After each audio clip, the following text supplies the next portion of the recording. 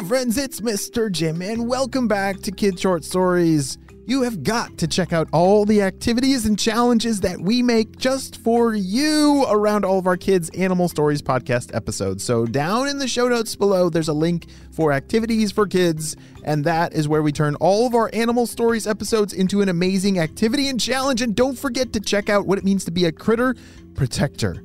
Well, friends, are you ready for Atlas and Everest's adventure? Me too, let's go!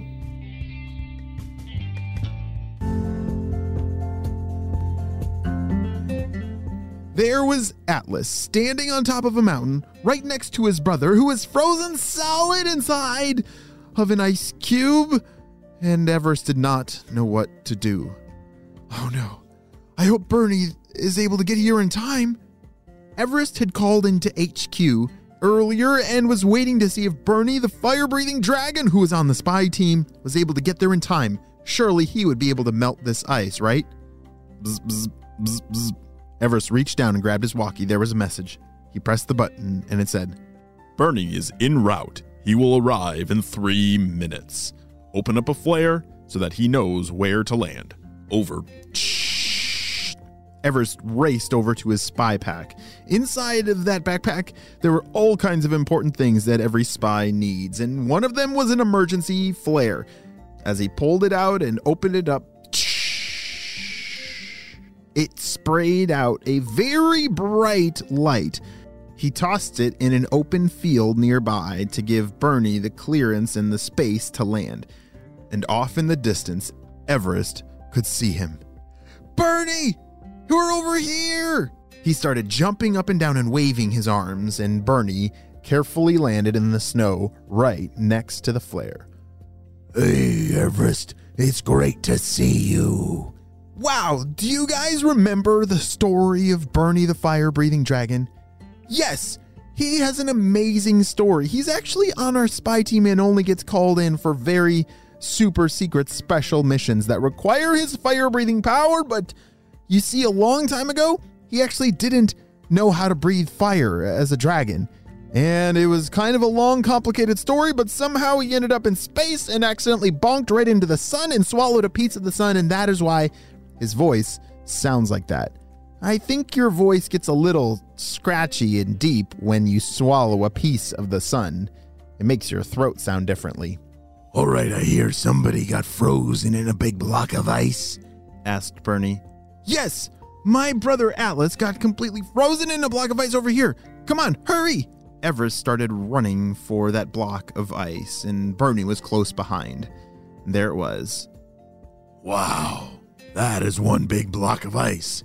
Where did that thing come from? Those things just don't appear in the mountain out of nowhere. Well, we're pretty sure that the Purple Ninjas made some kind of blue ice laser. I don't know why in the world they would shoot it at us, but... Wait a second. Wait, get down, get down! Everest was looking up in the sky, and up in the clouds above, he could see the purple blimp. Holy smokes! I gotta call this into HQ, but can you start melting my brother first? Right away. Bernie started breathing out a controlled, very hot flame around the ice. He had to be careful to not burn Atlas, but also to get him out of that block of ice as soon as possible. Shh! HQ! This is Everest! I see the purple blimp! I think it's heading in the direction of HQ! Over! Shh! Thank you for the update, Everest. As soon as you and Atlas are ready to go, I need you to follow that purple blimp and stop them before it arrives at HQ. Over. Shh!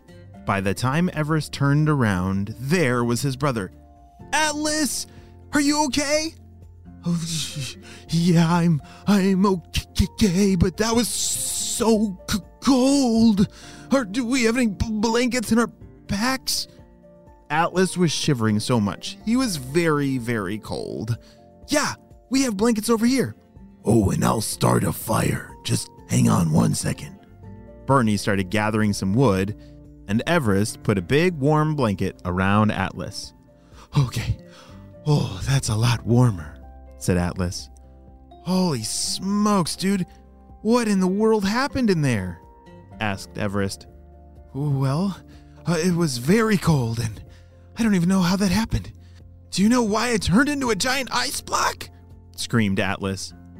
Actually, we do. We know that it was the Purple Ninjas, and I just saw their purple blimp, and we gotta follow it. I think they're on a mission to freeze HQ, and you were some kind of test to see if their laser worked. Laser? Asked Atlas. Yeah, pretty much at this point, all I know is that there's some kind of blue ice laser that the Purple Ninjas are using, and I think they're going to use it on HQ. And the two of us and Bernie, we've got to stop them before it's too late.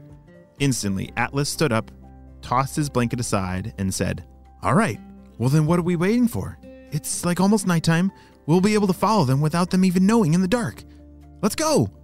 Even though that might sound surprising how quickly Atlas was able to warm up and get ready for the next mission, Everest was not surprised. He knew that his brother was super duper brave and always was up for the next adventure. As our two spies and their fire-breathing dragon packed up all their things and prepared to launch off to follow the blimp, Dr. Stinky Breath and the Purple Ninjas were navigating towards HQ. All right, Purple Ninjas, I need update. Where in the world is HQ and how much longer until we get there? Well, boss, remember the last time that we froze HQ? It was just over there, but they moved their headquarters to a different location, but... The Purple Ninjas started quickly clicking away on a keyboard in front of a big screen. Yes, it looks like we have the new location of HQ right over here. It should take us about 10 minutes to get there from here. All right, Purple Ninjas, that is good news. You see, I'm tired of the spy team always winning. It is about time that we win a battle. Prepare the blue lasers and get the Magna Hoop as well. Let's make this ice laser as big as we possibly can. Oh no! This is not good! If they have this blue ice laser and use it with the Magna Hoop, do you remember what the Magna Hoop is? Yeah, it makes things even bigger than they really are. So that could mean they could actually freeze all of HQ. What in the world is going to happen? And are Everest and Atlas going to be able to save the day before it's too late? I'm not sure, but we'll have to wait and see what happens on the next episode of Kids Short Stories.